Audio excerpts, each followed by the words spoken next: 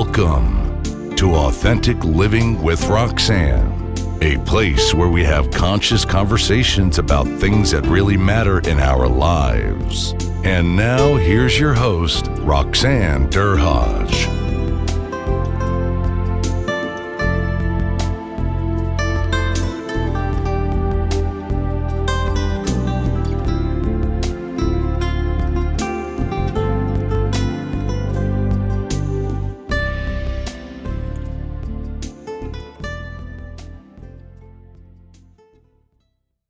Hi everyone, it's Roxanne Derhodge. Thanks for tuning in again this week to Authentic Living with Roxanne. Today I have a special guest, and Robert is I'm going to say once an athlete, always an athlete. Do you have that mindset? Absolutely. Once you're there? Yep. So he is an athlete. I'll tell you a little bit about his background, and we're going to talk a little bit about, I talk a lot about resilience, and I often say that myself, I was not the type growing up that was into sports, but I was into different things. And the mind of an athlete, I think, is also always very, very fascinating. So he's an All-American athlete, and he had a pretty big knee injury that almost took him out of the game. He went on to deal with that and become the USA track and field Masters track champion. After that, he kind of channeled that energy into doing what he does now, which is working with a lot of people to break through barriers. So thanks so much, Robert, for being on and taking your time. My pleasure. Thanks for having me. So let's talk about a little bit about you. I love to find out a little bit about, the story behind the guests and kind of, what got you involved in sports. Like, I mean, I think like with every little boy, I have a son, and, he got involved in, I'm Canadian, so he gets involved in hockey. In your history growing up, what was your exposure to sports like? I can answer that in one sentence. I'm the youngest of 7 children. Oh my goodness! So you're the baby then, the special one. Baby, yes. And they were all athletes, including my parents. Wow! So it was just kind of in the blood. But just being the baby, I was constantly somebody else's little brother, and that drove me insane. So that's where, I kind of had that little chip on my shoulder, just trying to be recognized for being Robert Foster. I was always Ramona's little brother, your Monique's little brother, your Ralph's little brother. And I hated it. Like, I just wanted to carve my own identity. So I went to work, and it was the best feeling when someone was like, "Oh, you're Rob Foster." It's like, thank God. Goal accomplished, right? Yes. So were you short distance, long distance? What kind of running did you do? I was a sprinter and a jumper. Sprinter and jumper. High jumper? Yes. High jump, triple jump, long jump. Oh, wow. Yeah, wow. I did them all. Wow. Pretty amazing. Thank you. So you got involved. You were finding, what I often say is, I was actually writing a piece that's going to be going out in my book that's coming in April around that all of us have to want to find that uniqueness. And I talk about myself as well in this particular part of the book about recognition, right? We all want to find that unique identity. I, like you, came from a family of 6, and I was kind of like in the middle. I wasn't I wasn't the golden child, and I wasn't the baby. And I was just somewhere in the middle trying to kind of shuttle with my brother, who was the only boy, who made him special.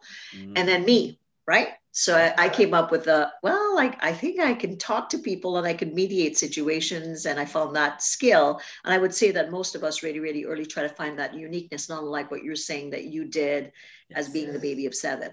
Yep. Yeah, absolutely. Oh, go ahead.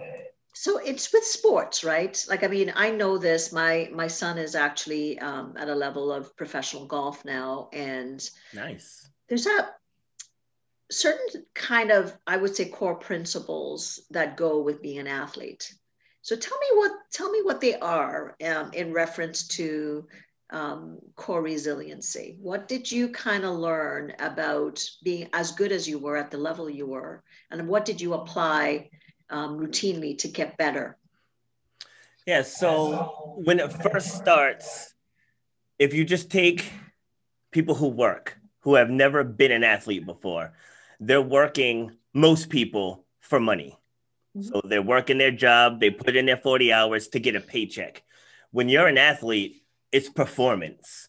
And when you're an elite athlete, it's a complete lifestyle. Because there's a big difference between someone who plays basketball and someone who's, trying to become a collegiate or professional athlete. It's just a different level of discipline. And it's just a different level of care. And it's just a different level of want. So when you're in that level, you're going to push yourself harder. You're going to eat better. You're going to be more focused. You're going to spend money on the right gear. So like it's all in the mind. I know mindset is overplayed and overused, but at the end of the day, that's what it is. So when you're an athlete, you're focused.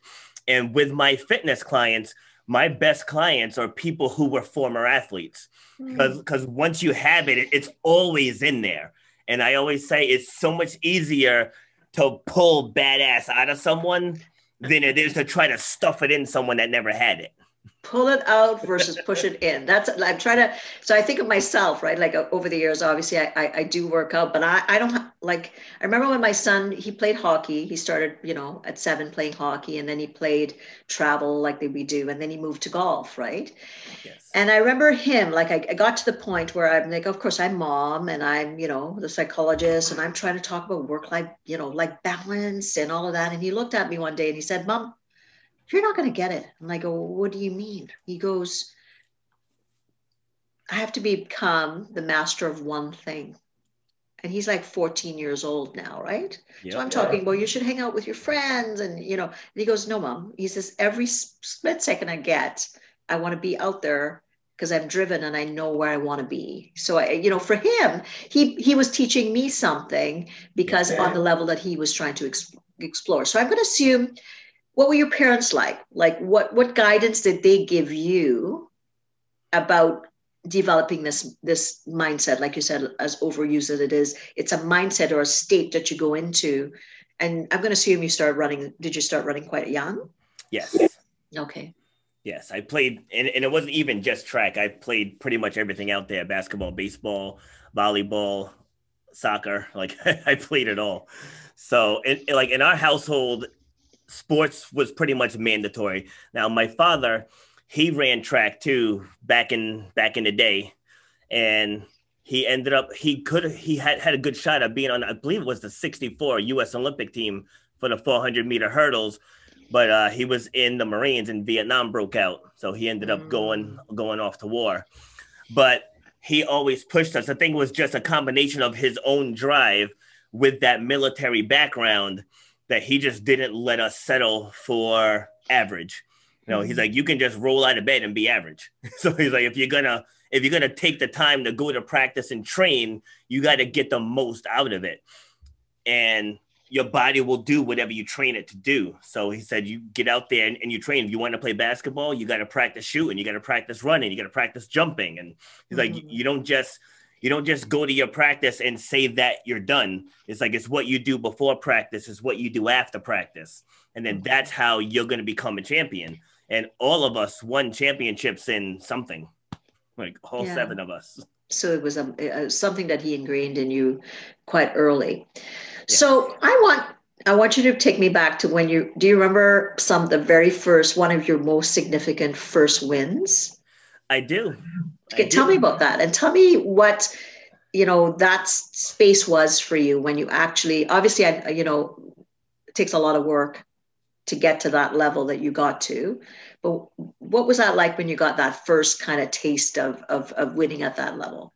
See, and this isn't even going to be what you're thinking, but this is the first one. So I was in 2nd grade. I believe that 7 years old. It was an apple bob contest, right? It was an apple bob contest. So it was field day at our school, and my friend was up in front of me and just telling me he was going to win. I had no chance. I shouldn't even go up there. And I was like, dude, I come from a long line of athletes. It's like, we're constantly challenging and pushing each other. He's like, doesn't matter. You have no chance. So it's his turn to go. And he goes, into his credit, he got down and up in 5 seconds. So I was like, okay, that's solid, but I got this. And so the teacher calls my name. I walk over to that bucket. I'm pulling up the sleeves, up here in Rhode Island. It gets chilly all the time. Gotta pull up the sleeves. And I put my hands on that bucket. And I looked down. I scanned and I found my target. There was one right by the corner. I said, I'm going to take it straight down, pin it to the bottom, and then I should be able to come up in under 5 seconds. And so the teacher's like, ready, set, go. And I dug right in there, soaked myself, got it up 2.2 seconds. And wow, such a rush. It was just the feeling of winning was such a rush that it actually helped propel everything else. It's like people chuckle when I tell that story. They're like, an apple bob contest. I'm like, but you don't get it. It's like just that feeling of being doubted and then coming through. Yeah. It just laid the foundation that no matter what else I do, no matter what obstacles people try to put in my place, I'm going to bust through it. Mm-hmm. So your major injury was before you went on to win the track championship, was it? Was it as you were training? No, it was actually during a track meet. I was 34 years old. So now let's backtrack. In 1992, I injured it the first time training. I was actually trying to qualify for the 92 Olympic trials and the triple jump.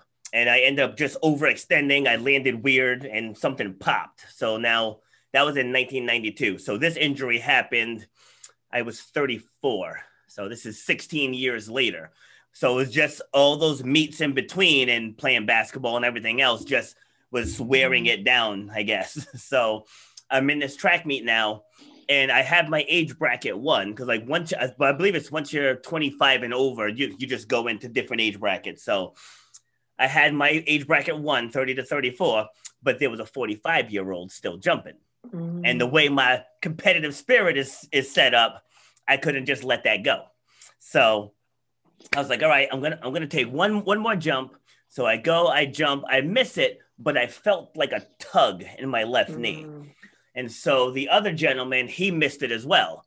So I was like, all right, so he missed too. So let me do one more. If I nail this one, because I don't think he can make this height. This was in the high jump. So I don't think he can make this height. So I went to my now ex. I was like, give me the tape. I was like, let me tape it, because I felt something weird, to give it some more support. Let me take this one last jump, then I'll get my medals and we'll get out of here. And so I'm up in there. The wind had stopped. So it was like, because the wind can greatly affect your high jump. So the wind stopped, the sun's shining down. I'm feeling good. Take that big breath, and I go, and then I saw white, like legit saw white. I was on the ground, and I looked down, and my kneecap was a quarter of the way up my quad. Yeah, so my patella tendon and whatever else was holding it completely gave way. And so I'm on the ground. It went instantly numb, so thank God I didn't feel that, because I probably would have went into shock. But I had my hands over my knees, and the athletic trainer comes running over, and I was like, my girl's called 911 already. She's like, I don't know if you're gonna need an ambulance. And then I moved my hands, and she saw my knee, and she was like, oh my. She's like, oh my. I was like, yeah. And so my next question after that was, how do I get my medals? That was all I cared about, because at the end of the day, I still won the event for my bracket. But anyways, but where everything changed now was in the emergency room.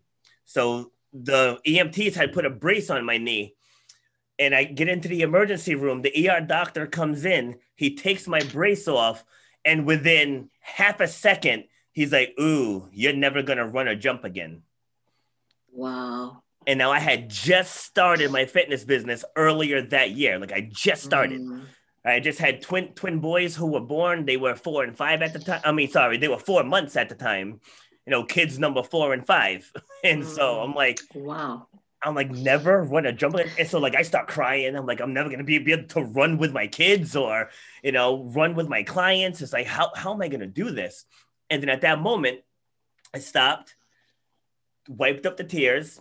I looked at the doctor, and I'll keep it PG, but I looked at the doctor and I said, you don't effing know me like that. I was like, you might know medicine. I said, but you don't know me. I was like, you don't know what I'm willing to go through to get this back. I said, and it's not even to prove you wrong. So I could care less about your opinion. It's the fact that I need this joint to work for me to get to where I need to go. Mm-hmm. And he's like, well, you know, these things, I said, don't even finish the sentence. I was like, I don't care how these things for the average person, like, you're not talking to an average person. I was like, I'm going to get through this. So let's talk about that tenaciousness, right? Because that's that fire in the belly, right? You're yes. kind of like, you're not keeping me down. You may have gone to all that med school stuff, but you're not gonna tell me what I'm capable of. And you know, when any of us are injured, right, and we're forced not to move, there's a mental set that we go into. So you must have, as much as you know, I'm going to do this, there must have been things that you fought off. Oh yeah. Naturally, to be able to kind of, you know, we know the body and the mind is one, right? Even though in the West, we always kind of separate those two out. Mm-hmm. What kind of things did you do to really enhance or even not even enhance, but just allow the process to occur so that your body could kind of get back to the level that it needed to go on? When I tell anyone going through anything, whether it's fitness, whether it's injury, whether it's a struggling business, no matter what it is you have to celebrate every single win. And don't worry about the stuff you don't have yet or the stuff you can't do yet. Mm-hmm. So at the time when I was in a wheelchair, I'd still be outside with the kids playing basketball. I'd be wheeling myself around, grabbing the ball, shooting. Like, I can still shoot. Like, you know, my leg's broken, but my arm still works just fine. I was still going to the gym on crutches, hopping around between machines, doing what I can do. It's like if one area is hurting, then you have to intensify the other areas to make up for it. Because if you only focus on the one area that's hurting, it's going to completely derail you. It's going to demoralize you. It's going to depress you. You're going to end up gaining weight. You're going to lose energy, and you're just going to lose that hunger. Mm-hmm. So for me, I just celebrated every last thing. It's like, hey, I walked 3 steps without falling. Yes. You know? Hey, I walked all the way to the bathroom. You know, texting the wife. Hey, I walked all the way to the bathroom today. No crutches. Right. I just made everything amazing. Mm-hmm. And I just think when you keep that positive attitude and you keep that energy high, it seriously, I mean, I'm no doctor by any means. I dropped out of college 3 times, so I don't know if this is true or not, but I feel it helps the healing process, just being positive like that and just surrounding yourself with awesome experiences. Oh, absolutely. And because, you know, we have nerve centers throughout our body, right? And your body remembers, like, you know, there's a famous book that's, you know, based on some of the training that I did in trauma, and it talks about the body keeps a score. Yes. Right. So the body is keeping all emotion, if you think about it, and it's constantly feeding it back up. So we have nerve cells in our tummies, more nerve cells in our tummies than we do in our brain. Yeah. So if you kind of think about it, and if that message is going back and forth all the time, to your point, you're actually you're saying, okay, move over, injury. I'm going to jump into the driver's seat, even though I know I have to do this work, because again, like, we have like 60,000 thoughts in a day, about approximate. Yeah. And a lot of them can be negative. So if anybody says, you know, oh yeah, no, I think positively all the time, I often say, they're telling you a lot of fibs, right? It's about what you do to channel that. And that sounds like what you did. You looked at what you had control over, and incrementally, gratitude, I'm going to assume, was part of that. If you could kind of wheel around with your kids and be able to still do some things, but just being gracious for what you have versus the focus on what you don't have, which was the fact that you're in a wheelchair and you're a runner. Yeah. Yes. If that's not going to derail you, I'm not sure what wouldn't, kind of thing. Yeah. And even with the fitness business, like, I would show up down to the field, I'd drive the van, I'd have my wheelchair in the back of it. My clients would come, they'd get the wheelchair, they would open it for me, they would help me out of the van, they would help me into the wheelchair, they would push me over to the part in the playground where we were going to be training. And, you know, I'd have my clipboard and I'm barking orders, and, you know, people are walking in the park, like, looking at me, my leg all up in a wheelchair, like, you know, this guy's in charge over here. But, you know, it's all about how you show up. If you show up positively and powerfully, great things can happen. So the fact that at that time I was only 1 week post-surgery and I was already back out there. Yeah, I was already back out there because I told myself, you can do this, right? When you tell yourself you can do this, you can do it. If you tell yourself you can't do it, you're right there too. So I just keep it positive all the time. So let's talk rituals, because I'm going to assume, just from what you're saying, and I know what I teach and what I speak about, and rituals are such a big part of it. So tell me, when you now, in your business and when you're speaking or when you're coaching, I'm going to assume you teach a lot about rituals. So tell me what you teach as a frame, because Robert, if we think about the time we're in, the biggest thing that I'm dealing with is the challenges, because most people are trying really, really hard, but it's almost like we have, this, the world's on a tilt, right? And everybody's trying to gain control, but, we do it some days and you don't do it some days, and people are trying their best. So what kind of things do you talk about and teach people about resilience? It starts with the clarity of the vision. It's like most people will say it starts with the why. Like the why is in there, but and this is, my own two cents, is it has to start with the clarity of vision. So when I started my gym, so now this was actually a year and a half prior to me ever thinking about having a standalone location. I took out my trusty notebook and I just sketched what I wanted my gym to look like. Now, it was a ghetto looking sketch because I don't draw, but I did the best I could. I was like, I knew I wanted a smaller room up front, something that wasn't too intimidating. Like, I didn't want people to walk in the door and be like, oh, wow, and see all this obstacle stuff. I wanted it to be welcoming, inviting, and inspiring. So then I wanted it to open up into a bigger room where we would have the equipment and the ropes hanging and the climbing walls and the kettlebells and all that stuff. But that was after they were nice and comfortable. So I wanted an office over here on this side. I want a storage room here and, bathrooms over here. And so we fast forward a year and a half now. I had bad credit. I had no savings. And I told you I dropped out of college. So it's like, I don't have a degree. So it's like, how am I going to do this? I said, what I'm going to do, like I was talking with my parents, I said, so what I'm going to do is I'm just going to keep changing people's lives. And then at some point, a door is going to open. And so that was all I focused on, was just getting my clients results, getting them out of their bad habits, helping them get off of blood pressure meds, helping them fix their cholesterol, reversing type 2 diabetes. Like, I just focused on that.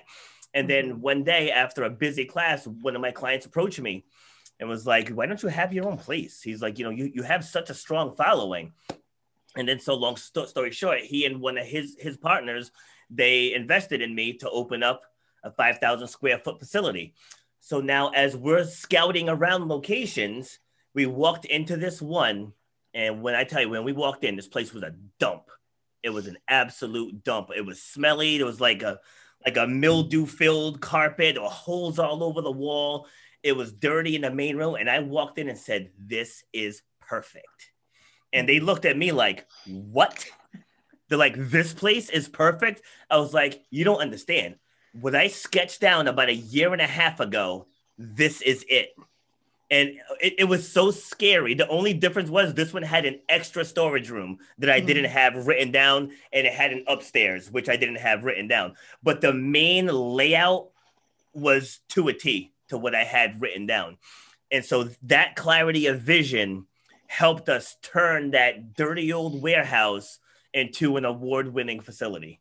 Like, amazing. So the capacity of visualization, right? Like, yes. Like not to trivialize what you just said, but in your brain, even though I'm sure the other people you're with were thinking, what is he seeing? Because you had that mental set. And to your point, right? If the average person walks into a gym, I remember when I used to go to the gym, like way back, and you walk and you see the big guys, you're like, oh, okay, I'm not going to move over there. Look at what they're lifting. I'm going, and then you because you're like, whoa, okay. So that whole concept of being inviting, and I don't want to see a 20-pound kettlebell as soon as I'm hitting the front. I might want to see a 10, maybe a 5, but that whole approach of I want people to come in. I want them to kind of get their feet wet. I want them to think, okay, it's a gym. Okay. And then feel welcomed. And then they go into the back room and then they can see, oh, okay, well, I can do this. So you had that vision. And I think what happens to a lot of people is they, you know, like to your point, you didn't focus on what you didn't have, right? You didn't focus on, I had this injury, or, you know, I don't have the money, I don't have the degree, all that stuff, which is a lot of times what people tell themselves, but they don't stop to think, you know, obviously you're passionate about, you know, what you do, and you make a change in people's lives. And that's where you went from, like you said, one person at a time, you made the difference. You know, people come in potentially overweight, not feeling good, no energy, high cholesterol, all that stuff. And you just kept focus on small goals with them over and over again. And of course, once people start to move and they start to shift things, then guess what? They go back to the doc and the doc goes, what have you been doing? They're doing lots of little things, often consistent. And then they start to see the change. And that's where you just kind of hung out and did that a bit at a time with everybody over and over again. Yes. Yeah. And, you know, piggybacking on that, it's not just the ability to see it, is you have to be able to feel it. Like when I sketched it down, like I pictured myself walking into the doors and seeing what I had laid out. Because like some people can say, yeah, you know, I want to make $1 million, but they can't see themselves living in the home of their dreams, driving the car of their dreams, having their kids in the school of their dreams, and taking the vacation of their dreams. Like they don't take it that deep. And so I always say, how do you take it deep? Let's talk about that. Because, you know, like a lot of people, you're right, you know, and, you know, the self-help people say, you know, just kind of put it out there. No, you have to do a lot more other than you have to feel it. Yes. And experience it. So tell me how you do that. I know, I know what I do, but I'm curious to what you do. Yeah. I mean, inside, well, there's different ways. So it depends what I'm dealing with. So on dealing with fitness, you know, so I work with mostly women. So with women, a lot of it is, you know, they have that one little dress in their closet that they haven't worn in a decade that they want to put it back on. And I just walk them through that process. Like, what would that mean to you? Like, picture it. Where would you wear that dress? It's like, you have to ask the right questions. And so when you're doing it for yourself, a lot of people struggle with that, but that's where coaches like us come into play. And we help people through that process. So my process is 7 steps. And so now this used to be called years ago, Shut Up and Exercise, but I wanted to take it wider, right? I wanted to take it wider. So I switched it to Shut Up and Grind, because it doesn't matter what you're working on. So whether you're an athlete, whether you own a hair salon or a bowling alley, like it doesn't matter. Like all the principles are exactly the same. What do you want? What will it do for you if you get it? Why do you want it? How will you benefit the community if you get it? You know, what will the legacy be for your family? Are you solving problems, or are you just providing, you know, selling products? And like, you just have to ask the right questions and get down to the heart of what is in their passion, you know, what's in their heart. And because like, once you get that deep, that person will go far. People who are content are going nowhere, absolutely nowhere. So I don't even mess with people who are content. So like, you have to work with the people who are fed up and they're ready to change. Those people will be receptive to the coaching. The people who are content, I'm not going to say all of them, because, you know, you can't pigeonhole everyone, but a majority of people who are like, yeah, you know, I'm okay where I am. So, well, I'm not the right coach for you then. So through this time, and how have you shifted things with your business, like with the speaking? I know with speaking, the in-person, I'm not doing as much. I'm doing more virtual speaking and training, coaching. How have you shifted, and how the gym is physically still in Rhode Island, right? How have you had to pivot? And are you know, here in, I'm close to Toronto I'm in Niagara Falls, which is about an hour from Toronto. We're in a complete lockdown. Are you open still, or are you in lockdown like us? Well, we were shut down again, November 30th to December 20th. So we were allowed to open December 21st, just with restrictions, of course. So yes, we are open now, but overall, I mean, you know, I'm down like 60% in volume, I want to say. So it has been tough, but like I said, I don't worry about what I can't do or what I can't have. So in that time, I had actually taken my classes outdoors. This is back in back in March, before the governor mandated it, because I knew it was coming. I was just watching what was happening elsewhere. Like, so let's just stay ahead of the curve and start adapting to it now. Mm-hmm. So I did that, but then that gave me the green light to go ahead and start the podcast, because I had 8 live gigs booked between March and May. And then obviously they all got canceled. And I had this nice microphone I bought like a year and a half ago, just sitting here collecting dust, and the lights and the green screen. I had it all. And then I was that creature that was content. So I was like, I'm busy with the gym. The gym is growing. The speaking gigs are coming. So, but now with those taken away, I was like, you know what? Let's get the podcast up and going. And let's start, working on getting, I joined two masterminds, one about getting on TV and one about doing Facebook ads. Because now I can help other businesses with their marketing by, teaching them how to do Facebook ads and social media marketing and personal branding and all that good stuff. So like I took myself from just being, I don't want to say just, but being a gym owner and a speaker into now being a full-blown international business coach. Mm-hmm. Amazing. So who are your mentors? Like, it sounds like your dad was an athlete. Was he one of your, or who were the mentors in your life, or who are the people that mentor you now? Kind of, whether it's kind of you think about them, or you do have mentors now that you follow. Yeah, I mean, I do have some now, but I know this is gonna sound cliche, but I try to learn from everyone. Mm-hmm. There's so many people on this planet, and as knowledgeable as I am, I know I don't know everything. Mm-hmm. I just know there are things you have swirling around in your brain I've probably never thought of. So, so I just try to take bits and pieces from as many people as I can. But obviously it starts in the household. Mm-hmm. But definitely starts in the household. If your parents are pushing you, you're gonna grow up with more drive. If you're in a household where both parents are working full time, and you're bouncing around from daycares, chances are you're not gonna get the same structure. And again, I'm saying chances are. I'm not pigeonholing everyone, but so it starts there. But then from there comes a time where you have to step into your power. Mm-hmm. Right? You have to step into your power. And as an example, I was speaking with a young woman who just recently graduated from college with an exercise physiology degree. And so I said to her, I said, so what are you going to do with it? She's like, well, I have to get experience now. I'm like, you have a degree. I said, right now, this moment, you are an expert. Mm-hmm. Everyone that doesn't have one. I said, so why are you gonna let people stuff you into a box and tell you what you need to do before you can make it?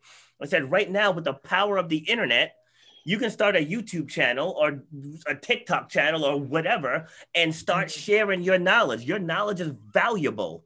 Right. And then, yes, I'm sure you're going to want to work with patients and clients at some point. I said, but step into your power now. It's like you don't want to shrink yourself. And so many people fall into that trap. And even more so in this time, right? With all the negativity, you gotta shut it off. I know with you guys in the US, you're going into, quite the week. You gotta take it in, but you gotta, not worry about it too much. I often say limit the amount of, some social, not a lot of news. Just find out what's going out. What do you need to know? Because really, that's a lot of it's negative coming at you. And then this is your capital up here. You gotta really protect it at all costs. Agreed. Now for anyone listening that's, they're like, oh, this sounds all well and good, Roxanne, but I'm having a tough time. Robert, what would be some first small steps you would say, whether it's a woman wanting to get in shape, which I know you work a lot with, or like you said, somebody coming out of college that, is like, well, there's no, we're in a pandemic. Did you not know? And how am I going to start anything? Or, well, I had to pivot because my business is down by 50%, which is what most businesses are down by overall. What would you say? What kind of tips would you give them to at least get going right now? Yeah, the average person spends about 4 hours per day on social media. 4 hours per day. Take that time and put yourself out there. Like, no matter what field you're in, no matter what industry you're in, you are filled with so much power that you don't even know exists. Right? So I started a program this year also called Speak About Yourself Out Loud. Because as I joined these multiple masterminds, and you're in all these Facebook groups, and you start hearing people say, "Hey, so and so, introduce yourself." They're like, "Hi, I and Mary, and I am from," and it's like, you have to be able to speak about you. People can speak about movies. They can speak about how their girlfriend's crazy. They can speak about so many different things, about the great bar or the football game. But it's like, what do you want to do? So I help people take their own personal experiences and start things like blogs, become writers, speakers, podcasts, if they want to write a book. There's just so many different things that people can do with their own experience. But the problem is that people think, oh, nobody wants to hear from me. Like, there's 7 billion people on this planet, 7 billion. And to put it in perspective, here in the US, I'm sure you've heard of Dwayne "The Rock" Johnson. Yes. Right? He's got 275 million followers. There's 7.7 billion people on the planet. So you know how many billions of people have no clue who that man is? Of course. Think about it. So there's people out there that need to hear what you have to say. And right, you can heal people's souls with your stories. Absolutely. Well, I think you and I love your energy, Robert. You brought a nice time to the listeners today and to myself. So for people that are interested and they want to learn more about, when things open up, or even virtual speaking, or any other things that you do in reference to some of the programs that you talked about, where can people reach you? Website and social, those types of things. Yes, so you can reach me on my website, robertbfoster.com/speaker. And then all of my social links are there on that site as well. Okay, well, thank you so much for your time. So what am I learning? What am I taking away? Don't ever not listen to what you have internally. And I think of myself as a little girl growing up in Trinidad, and what was my uniqueness. And at that time, my friends would say, nobody's going to listen to you. You're 11. I go, yeah. I'll figure out what I'm going to do. And I went on and, created went to school and did all that stuff to do the kind of work that I do. And I've been giving back for a long time. And, I feel privileged that I listened. I listened to something that I thought I could be good at, not knowing that if I would get paid for it. Really, that was the last thing on my mind. Yep. So for everyone, just listen to that deep space. We all have it. That space within you that we're so busy that we kind of get disconnected from.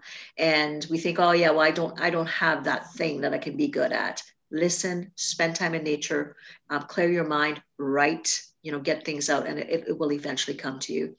For anyone that's wanting to learn more about authentic relationships, I've just launched a new course on how to authentically connect at home, especially at this time with the pandemic. We all need the skills that much more. So it's a 4-week live coaching and training course, and that will be starting soon. So if you're interested, please reach out to RoxanneDurhage.com. Thanks for tuning in to Authentic Living with Roxanne, creating the space for positive, healthy change. Roxanne is a keynote speaker, psychotherapist, and coach. To work with Roxanne, visit RoxanneDurhage.com/blueprint. We'll see you next time on Authentic Living with Roxanne.